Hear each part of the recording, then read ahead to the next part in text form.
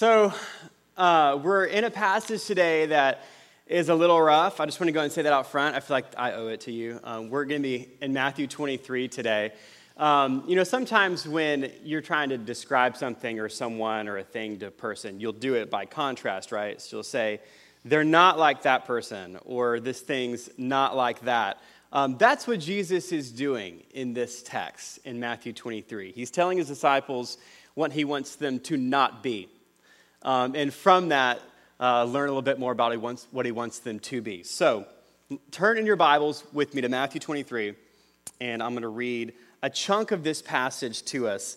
I'm going to kind of jump on a few of these verses throughout the message, but I want to read most of the passage just so you guys can get a feel for this passage. So Matthew 23, verse 1.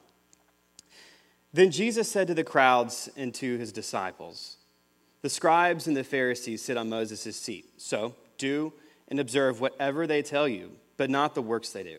For they preach, but do not practice. They tie up heavy burdens, hard to bear, and lay them on people's shoulders, but they themselves are not willing to move them with their finger. They do all their deeds to be seen by others, for they make their phylacteries broad and their fringes long, and they love the place of honor at feasts and the best seats in the synagogues and greetings in the marketplaces and being called rabbi by others. But you are not to be called rabbi, for you have one teacher, and you are all brothers. And call no man your father on earth, for you have one Father who's in heaven. Neither be called instructors, for you have one instructor, the Christ. For the greatest among you shall be your servant. Whoever exalts himself will be humbled. Whoever humbles himself will be exalted. But woe to you, scribes and Pharisees, hypocrites, for you shut the kingdom of heaven in people's faces. For you neither enter yourselves nor allow those who would enter to go in. Woe to you, scribes and Pharisees, hypocrites, for you travel across sea and land to make a single proselyte, and when he becomes a proselyte, you make him twice as much a child of hell as yourselves. Woe to you, blind guides, who say, if anyone swears by the temple, it's nothing. But if anyone swears by the gold of the temple, he's bound by his oath. You blind fools, which is greater, the gold or the temple that has made the gold sacred? And you say, if anyone swears by the altar, it's nothing. But if anyone swears by the gift that is on the altar, he's bound by his oath. You blind men, for which is greater, the gift or the altar that makes the gift sacred? So whoever swears by the altar swears by it and everything on it. And whoever swears by the temple swears by it and by him who dwells in it. And whoever swears by heaven swears by the throne of God and by him who sits upon it. Woe to you, scribes and Pharisees, hypocrites, for you tithe mint and dill and cumin and have neglected the weightier matters of the law, justice and mercy and faithfulness. These you ought to have done without neglecting the others. You blind guides, straining in a gnat and swallowing a camel. I gave that one its own slide. Woe to you, scribes and Pharisees, hypocrites, for you clean the outside of the cup and the plate, but inside they're full of greed and self-indulgence. You blind Pharisee, first, clean the inside of the cup and the plate, that the outside may be clean. Okay, that was fun. So let's, again, kind of set the stage here. Jesus, actually, let me pray for us. We probably need some prayer after that. Lord, thank you for this passage. Lord, we just say, thanks be to God. This is the word of the Lord, and we need Matthew 23. You seem to think so, Jesus, because you're talking to your disciples about what you want them to not be, and we want to know what that is, Lord. Help us, Holy Spirit. In Jesus' name, amen. So I want to make sure we're clear on who is being talked to in this passage. So although the passage is about the scribes and Pharisees, it's not to them, right? So it's to specifically the crowds and to the disciples that Jesus is talking to as he's talking about the scribes and Pharisees. I remember a time I was outside at divinity school at Beeson, and I was out on the quad at Stanford reading my Bible on a bench, and I was reading Matthew 23. And a friend of mine walked up, and he said, "Hey, what you reading?" I said, "Man, Matthew 23. can you believe they were like this? And he goes, yeah, when I read Matthew 23, I mostly just think about how I subtly live for the praise of man, and I, kind of live for, their acclamation, and I really should be more of a person of mercy than I am. I said, oh yeah, me too, yeah. I'm a Matthew 23 man. I mean, it's like my life passage. But I think the point is like, this really is relevant to everyone, because the truth is this, religious legalism might not be your thing, right? But we'll just find a different kind of social narcotic to numb us to being responsive to people, responsive to God. You'll just find a different way, right? And I think one of the ways that that's happening in our time is in large part through hurry and distraction, which is one of the things I want to get to today. But let's first look at what Jesus says about them, right? So he says, they do all their deeds to be seen by others. They present a public image that will encourage others to think well of them. Doesn't everybody? They love the place of honor and public recognition. They come up with religious language to break their verbal commitments. They prioritize things like tithing, lesser virtues, over becoming a person of justice, mercy, and faithfulness. Their hearts are greedy and self-indulgent. And in the verses beyond what I read, it talks about how they essentially, they don't prize the present prophetic word of God in the moment, which proves, Jesus says, that you guys would have killed the prophets just like your fathers. So they're not hungry for the voice of God either. So that's the group here, right? I think that, interestingly, I think religious legalism is kind of on decline in America. You may say, like, Gabriel, you didn't grow up in the church I grew up in. You wouldn't say that.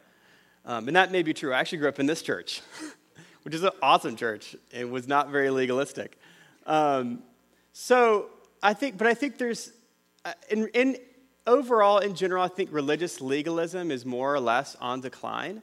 So that may not be like your thing or most people's thing these days, but I think we just find other ways to just live for the approval of others, right? We just find other ways to kind of live for lesser virtues rather than developing more important things like becoming a person of mercy and such.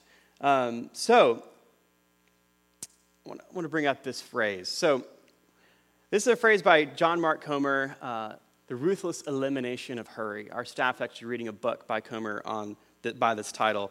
The ruthless elimination of hurry is a phrase that Comer stole from a guy named John Ortberg, who stole it from a guy named Dallas Willard, who stole it from me.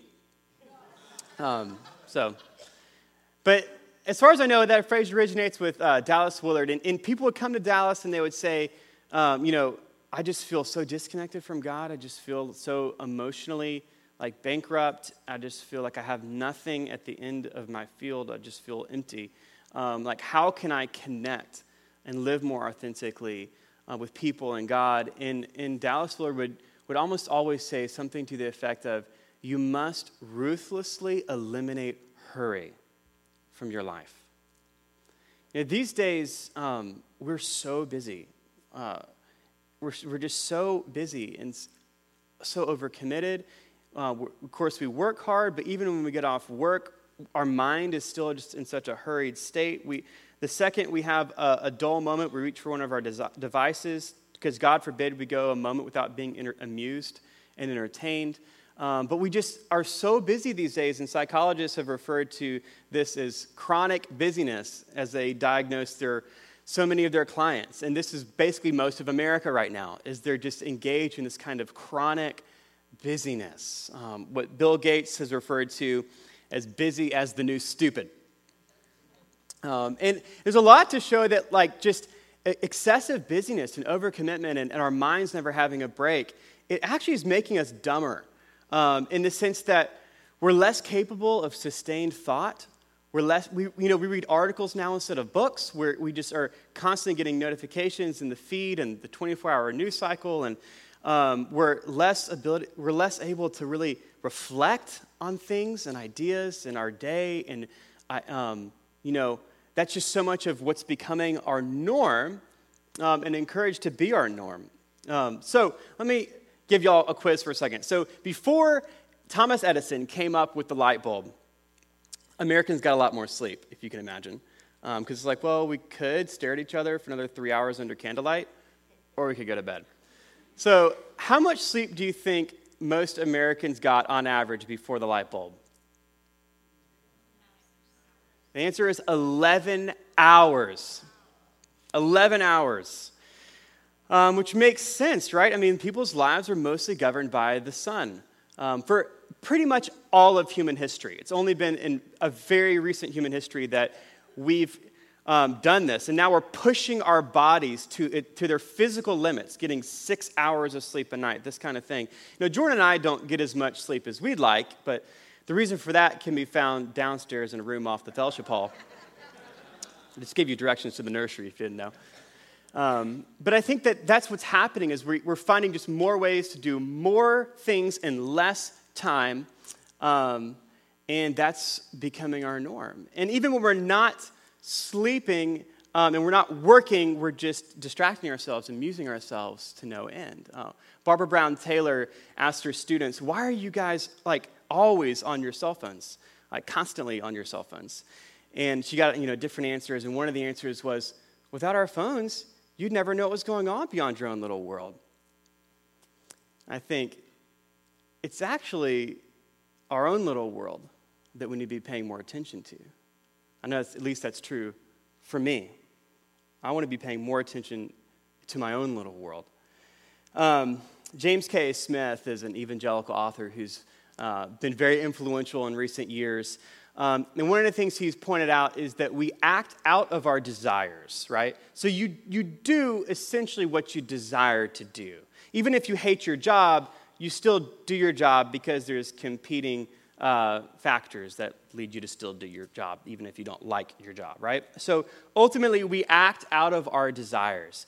And Smith has talked about how historically in Western civilization, of which we're a part, we've tended to assume, to overemphasize the role of reason and belief in forming our desires. Basically, if you believe right, you live right, right? And I think there's some truth to believe right, live right. But what Smith has pointed out is we've really over-exaggerated that to the point where we have forgotten something else, that in large part, our desires are shaped by our habits. So take, for example, I may believe that a healthy diet is a good thing, that a balanced diet's a good thing. But as long as my eating habits are shaped around fried food, it's unlikely that simply my belief that a balanced diet's a good thing is going to override my cravings, my desires for fried food. It's only when I begin slowly introducing changes into my eating habits that those habits will then shape new desires and new cravings for different kinds of food. And that'll be reinforced by my belief that a balanced diet's a good thing. Does that make sense? So we've overemphasized the idea of just believe right, live right. There's and even studies are more and more showing that your habits really have a massive role in shaping your desires. And again, you act out of your desires. So, I think Jesus in many ways, coming back to our passage, is getting at that. When he said to his disciples, to the crowds, the scribes and the Pharisees sit on Moses' seat, so do and observe whatever they tell you, but not the works they do. Essentially what Jesus is saying is, look, they're giving you great beliefs and great doctrines, and do them. Like the experts in the Torah are preaching sermons on Deuteronomy 6. Love the Lord your God with all your heart, soul, mind, and strength. They're preaching sermons on Leviticus 19:18. Love your neighbor as yourself. They're preaching sermons on Micah 6:8. What does the Lord require of you but to do justice, love mercy, and walk humbly, faithfully before your God, right? So they're giving you great beliefs and great content, but their own living, their own habits are not producing those same beliefs in their own life. So I want you to adopt a different way of living. Simply the beliefs on their own aren't going to produce the results that I'm after. Because I think these days, that is being so challenged. I think the kind of habits we want to form are being so challenged mostly just by busyness. Because I think if we did a poll of this room, most would be like, I want to pray more. Sure, I want to read my Bible more. I want to be more present with my child. I want to be more emotionally invested with my spouse. Like, I think it's not an issue of belief, right? It's not an issue of polls. So much of the challenge is that our lifestyle doesn't produce the kind of works that Jesus is after.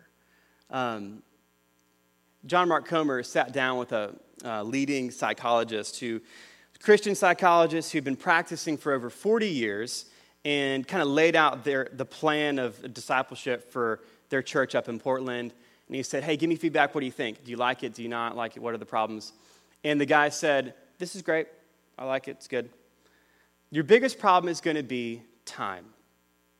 And then he said, most people are just too busy to live emotionally healthy and spiritually rich lives.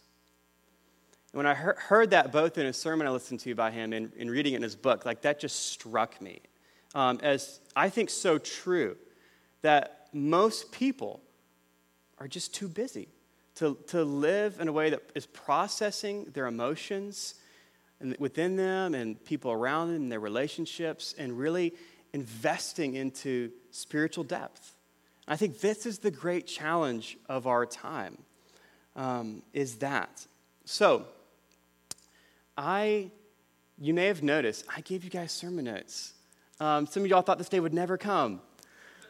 I've gifted you sermon notes. If you want to follow along with my sermon, go for it. I have the 3 kind of main sections of my sermon, which I never tell you, but they're always there. But today you can find out what they are. And there's a few prompts and questions that may be helpful for you as you're dialoguing with the Lord. I hope that even as I'm preaching, you can be thinking, God, what are some things that you might be speaking to me about my life? And some of the questions in the sermon notes could be helpful for that. They're there for you if you would like that.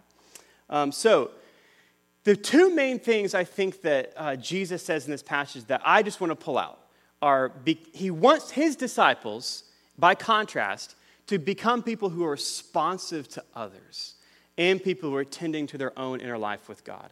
And so that's what I mainly want to talk about today. So in the next verse, he says, that's the Torah experts and the Pharisees, they tie up heavy burdens, hard to bear.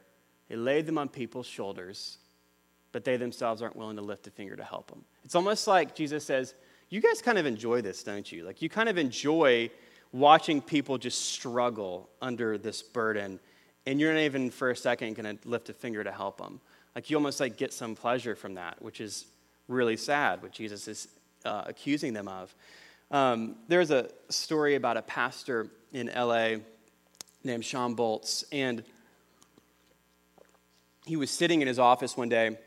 Some entertainer in Hollywood had just gotten saved, and he was still like pretty confused, and his life was still pretty messed up. And Sean Bolt's secretary was talking to him, and he was like, I just don't buy it. I'm not sure this dude's really saved. And Sean Boltz was about to say something negative, but then he just stopped and he said, I just want to believe that he's not a finished product, that God's going to complete a good work in him, and that he's got a lot of choices he could make right now in life and publicly, and if he's publicly professing Christ, I just want to give him the benefit of the doubt. Because to be honest, I'd like to believe that if he called me right now, I would be able to respond to him with love and care, and I would be for him. No sooner did he said that than they get an unlisted call to their church, and this guy's called up asking to speak to Sean. And it's like God was testing his resolve. Are you going to be a person who is safe? Like, can I actually entrust people to you? Can I entrust my friend to you who's struggling through this Jesus thing, through this faith thing? And I think that's what Jesus is looking for when he's talking to his disciples in this passage, that I want you guys, I want my disciples to be people characterized by love, that you're for people. You're not almost gleeful to see them struggling and barely making it, and they might probably not, they're going to burn out, I think. Like, Jesus is wanting to see people that he can entrust people with, amen? And that's who I want to be. I want to be someone that Jesus can say, Gabriel's safe with this person. He's going to believe and want the best for them. And I think that's what Jesus is wanting in this passage. So he goes on, and it says a similar thing in verse 23, right? He says, "Woe to you, scribes and Pharisees, hypocrites, for you tithe mint and dill and cumin and neglected the weightier matters of the law, things like justice and mercy and faithfulness. These you ought to have done without neglecting the others." This, by the way, this is like a quick freebie, is basically like me and Jordan's theology of tithing. So Jesus basically says, like, wow, look at you guys. Like, you literally, I can just see y'all, like, in your bedroom, parceling out 1/10 of your cumin. Like, you're so, good at tithing that you've given God literally 1/10 of your herbs. Like, can we get a hand clap for these guys? But then he says, you're really good at that, but you're not good at being a merciful person, right? But then he says, these you should have done, justice, mercy, and faithfulness, without neglecting the others. So Jesus is basically saying, yes, tithe. Tithing's good. You should tithe. Just make sure that you're not exaggerating tithing like it's something more important than weightier matters of the way I want you to live in this world, like becoming a person of justice. So that's basically why we tithe. It's like, yeah, we tithe because it's what we should do, and it's a blessing to be a blessing with our resources, to the things God's called us to give to. But it certainly is not more important than many, many other things. But the point of this passage, I think, is that Jesus is saying, you've so dedicated your life to becoming a person really good at tithing that you have not dedicated time to becoming a person who's growing in justice, right? So essentially, they've cultivated tithing habits as opposed to mercy habits. Does that make sense? The habits that are at play in their life have produced a person who's excellent at tithing, but not a person who is wired to respond in mercy. And that's what Jesus is after for his disciples in this passage. Because here's the point.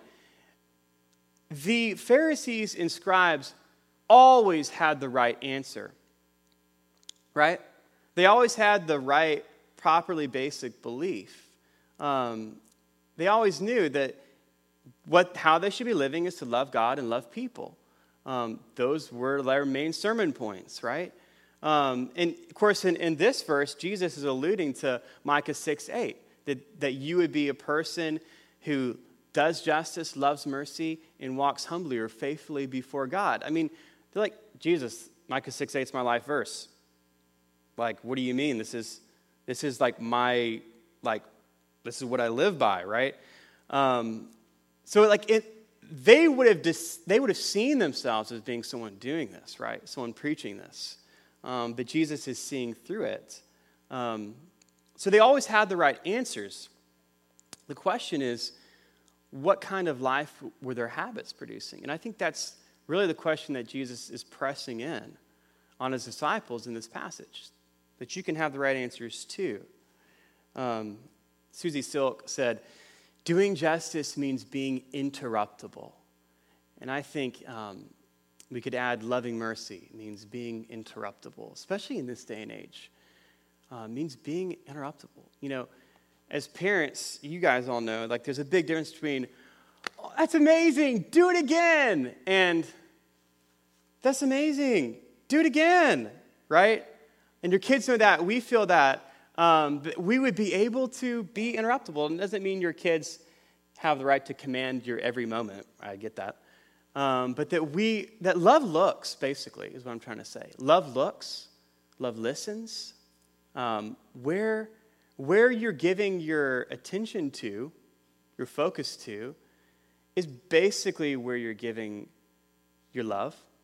is basically where you're exercising your desires, essentially. Something to keep in mind. So right now, I don't know, maybe a few months ago, Adeline learned that, like, if I say ow, my dad responds really quickly. So, like, if, I think at some point I was doing something and she was, like, hurt, and I was like, oh my gosh, let me help you.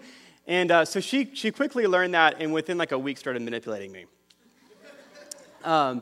So, like, we'll be at the house, and she's doing something. I'm trying to, like, get her out of something she's doing, and she'll be like, ow, ow, ow, ow. And so I'll be like, and then I'm like, okay, you're fine. And so, which is really cute, like, in the privacy of our home, not so much at Publix. So, like, we'll be at Publix, and she's, reaching for stuff, like, on the shelf or whatever. She's trying to stand up out of the cart, and I'll, like, try to put her back down. She's like, ow, ow, ow. I'm like, you're fine, like, ow, ow. People are walking by, hey, how you doing? Looking over my shoulder for DHR, like, she's okay. But Adeline's learned that Daddy's responsive to my pain, a fact that she's quickly learned to manipulate. And, I think that for us, Jesus is pressing on us in this passage. That are you a people that are responsive to people around you, to the pain of others? When you see people struggling, are you unmoved by that? When you see people in need of justice, are you unmoved by that because your habits have produced you to be a different kind of person? Are you moved to mercy? To actually doing mercy is a doing, it's an action verb, by the way. Compassion is a feeling verb.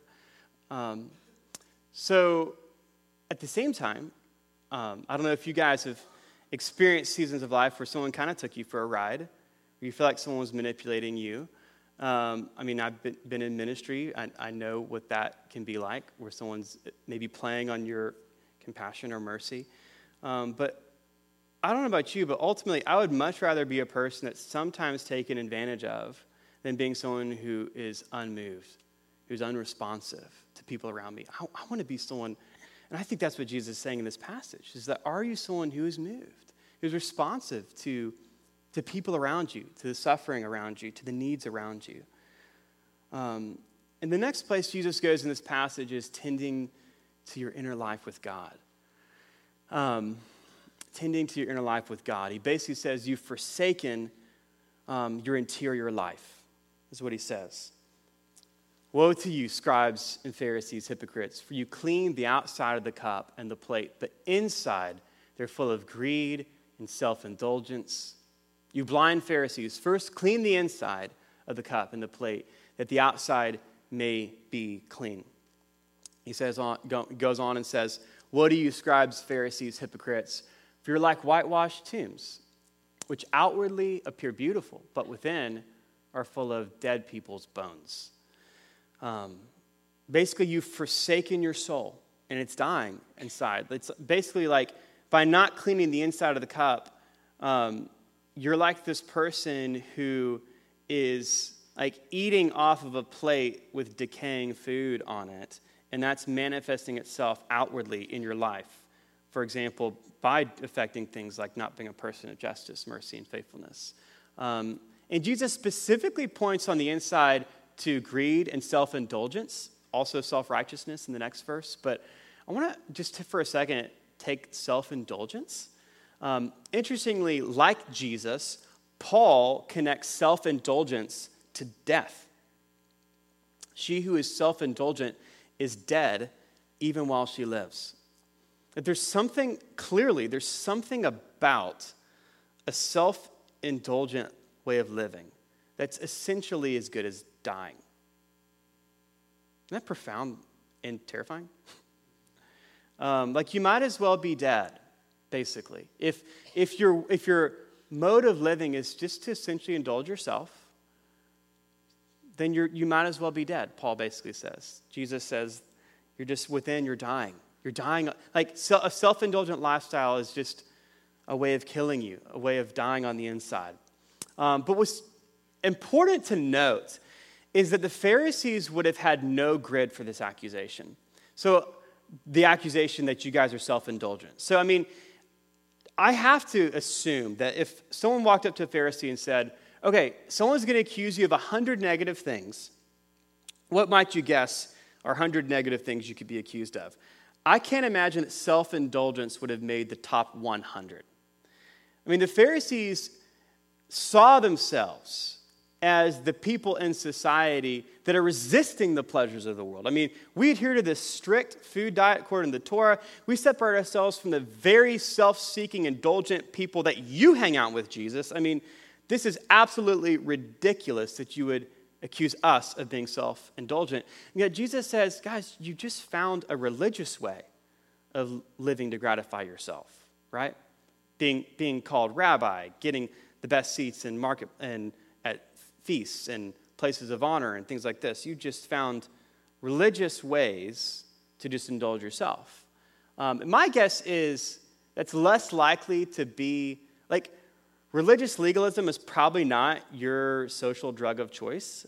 It's probably a lot of other things. It's probably a multi-day Netflix binge. It's probably scrolling Instagram until you absolutely collapse, and that's the last thing you give mental space to most nights, right? It's probably a lot of things like that, which that's basically all of us in some form or fashion. Part of my goal in this sermon is to help you not remove yourself from Matthew 23 just because you don't think you're legalistic. Although I will say, there is a tinge of religious legalism in all of us.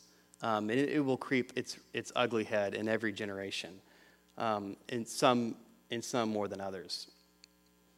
Ronald Wilhauser said this: "Today, a number of historical circumstances are blindingly flowing together and accidentally conspiring to produce a climate in which it's difficult not just to think about God or pray, but simply to have any interior depth whatsoever. We are distracting ourselves into spiritual oblivion." It's not that we have anything against God, depth, and spirit. We would like these. It's just that we are habitually too preoccupied to have any of these show up on our radar screens. We're more busy than bad, more distracted than non-spiritual. And when I read that just struck me, just resonated with me. We're more busy than bad. We're more distracted than we are non-spiritual. I think that's so true. So these days, someone might ask a question like, to the Lord, like in prayer, like, God, where are you in my life? Within 30 seconds, we check a text message, a notification comes on, and then we remember that thing that absolutely can't wait that we have to do. A week later, we come back to God and we say, God, where are you in my life? Only this time, we're a little bit more bitter and frustrated towards God. And this is happening on a grand scale.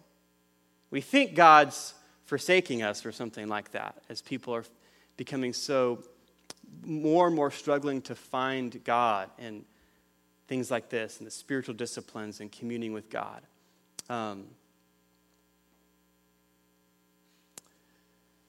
The habits we form, Alan Noble says, the habits we adopt form our desires, which drive our beliefs.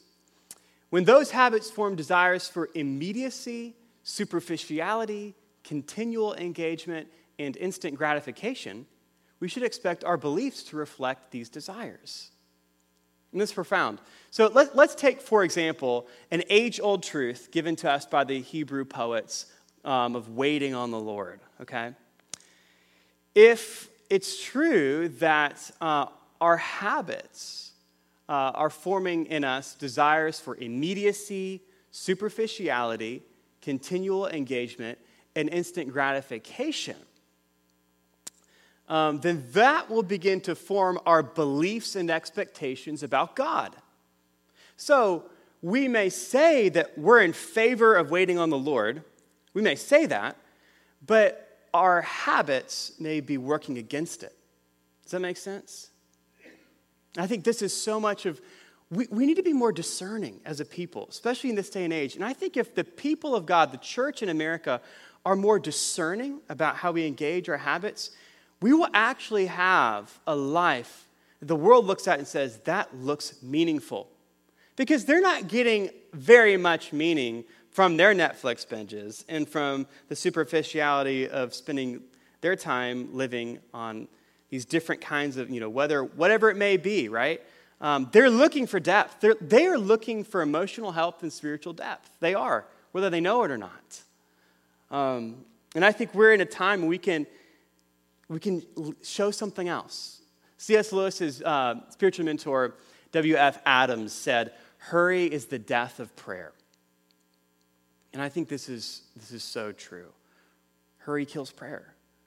That God's inviting, I think, he's inviting us. As we tend to our soul, we don't neglect our soul, as Jesus is talking about the Pharisees, that we create space for God to be active, for God to be present. And one of the things that I think is beautiful that Jesus is doing in this passage is he's exposing the ways in which the Pharisees have lost a sense of the sacred in their life. And by doing that, he's encouraging his disciples to not lose a sense of the sacred. Because remember, he's talking to his disciples in this passage. And this kind of comes from the verses in 16 through 19, where Jesus, it's mostly about how they find religious ways to break their verbal commitments, right? You guys say, if you swear by the temple, that's not a big deal. But if you swear by the gold of the temple, then you got to keep your commitment, right? And Jesus, not only does he rebuke them for not keeping their commitments and trying to find these loopholes, but he actually reminds them of what's truly sacred. He says, what's more significant, the gold or the temple that makes the gold sacred? And then he gives another example with the altar. And basically, the Pharisees are going through life in a way that they've lost a sense of the sacred, the sense of how God is in moments and in things and in places and in amongst people. Amen? That makes life, I think, so beautiful and appealing. I was listening to a podcast the other day. This podcast host was basically saying how, he had put out something on his social media back in the fall, essentially suggesting, are we missing something with, Christian parents enrolling their kids in, 2 sports, 3 sports at a time, and these club teams where, families are missing, 20 Sundays a year or something like that. Guys, you would not believe the responses he got from Christian parents. You would think he said, Jesus is not the Son of God. I mean, all these Christian parents, just rushing to defend little Johnny's love of soccer. And just how could you possibly suggest this? This is ridiculous. Family first, man, right? Focus on the family. Who cares if we can't make it to church as much as we used to? We'll come when we can, but we're prioritizing family or something like that. And this podcast host, couldn't believe, the level of, reaction he got for simply suggesting that regular weekly worship might be something worth protecting. I don't know, maybe that's something worth protecting. I mean, society's certainly not going to help you protect it. And there's things more and more in life where if we're going to have sacred things in our life, I guarantee you our technology distraction and our quick, fast-paced society, it's not going to help you protect it. You are going to have to be vigilant to say, I want to keep this sacred between me and God. I want to keep this thing. I want to create sacred spaces in my life where I'm protecting it for God. That's holy. That's for God. That's going to take more and more vigilance from us. You guys up for the challenge?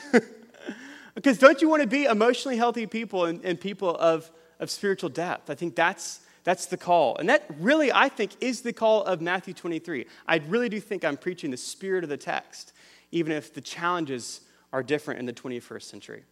So I'm going to go invite the worship team up. So this whole passage is mostly about, as I said, what Jesus is saying, what to be by contrast, right? But there are a few verses where Jesus actually pauses and says, but you, and tells his disciples what he wants them to be like, not just what he wants them to avoid becoming. And what does he say when he says what he wants them to be like? He says this, but you are not to be called rabbi, for you have one teacher. I take this, by the way, to be a Trinitarian verse. So I take this to be the Holy Spirit. You have one teacher, and you are all brothers, And call no man your father on earth, for you have one Father who's in heaven. Neither be called instructors, for you have one instructor, the Christ. The next verse, he says, so that's how to engage your life in God, the triune God. And then how do we engage life with others? It's this. The greatest among you shall be your servant. Whoever exalts himself will be humbled, and whoever humbles himself will be exalted. Basically, Jesus says this. The only thing Jesus says to be like in this passage is, I want my disciples to be people who immerse themselves in the life of the Trinity. Amen? People who are saying, Holy Spirit, you are my teacher. What are you saying amidst the noise of my society and my time? Holy Spirit, teach me. What are you saying? What kind of person do you want me to be? How do you want me to live and walk out this thing? And then God, Father, I'm in relationship with you, receiving your love over me, drinking in the love of the Father, being in relationship with you as a beloved child of God, a child of heaven. And then Jesus, you are my instructor. I want to follow in the way of Christ. Your way champions and trumps the different competing worldviews and lifestyle options that are just on display for us. Jesus, what is your way? You are my instructor, my teacher. And then basically, as relate to others, is seek to be people who are servant-hearted and humble. Just seek to be people who are walking out humility. You guys can go ahead and begin playing. As we go into this final song, I just want to invite any of you guys who would just who are just saying, I want to slow down, become more responsive, to be more present to God, to the people around me, to my own soul. I just want to invite you to stand if you'd like prayer.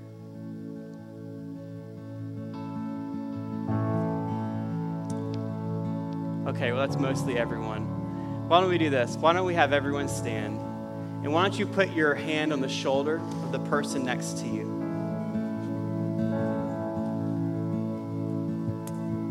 And if you're not around someone, go find someone. I want everyone to have a hand on someone's shoulder.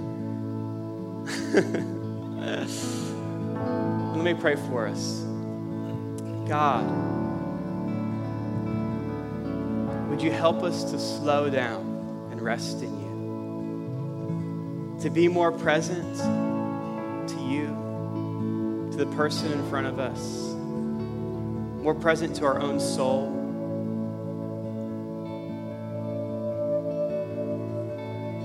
God, would you come? Holy Spirit, in this moment, I ask that you would minister in this moment. That Jesus, as you told us in this passage, that we would just cast ourselves, we would immerse ourselves in the life of the Trinity, the Father, the Son, the Spirit. That you would grow us as people of humility and service, because that's life. Ultimately, self-indulgence, when it's excessive, begins to breed death. So God, open us up, Lord. And God, I just right now just say, let there be no shame, no guilt at all about anything right now. Lord, we just ask, what are the ways that step by step you can call us into more life? You can call us into a people that are not so hurried, that we can be present to those around us and grow to the people, the disciples that you are asking for in Matthew 23. I pray this in Jesus' name. Amen.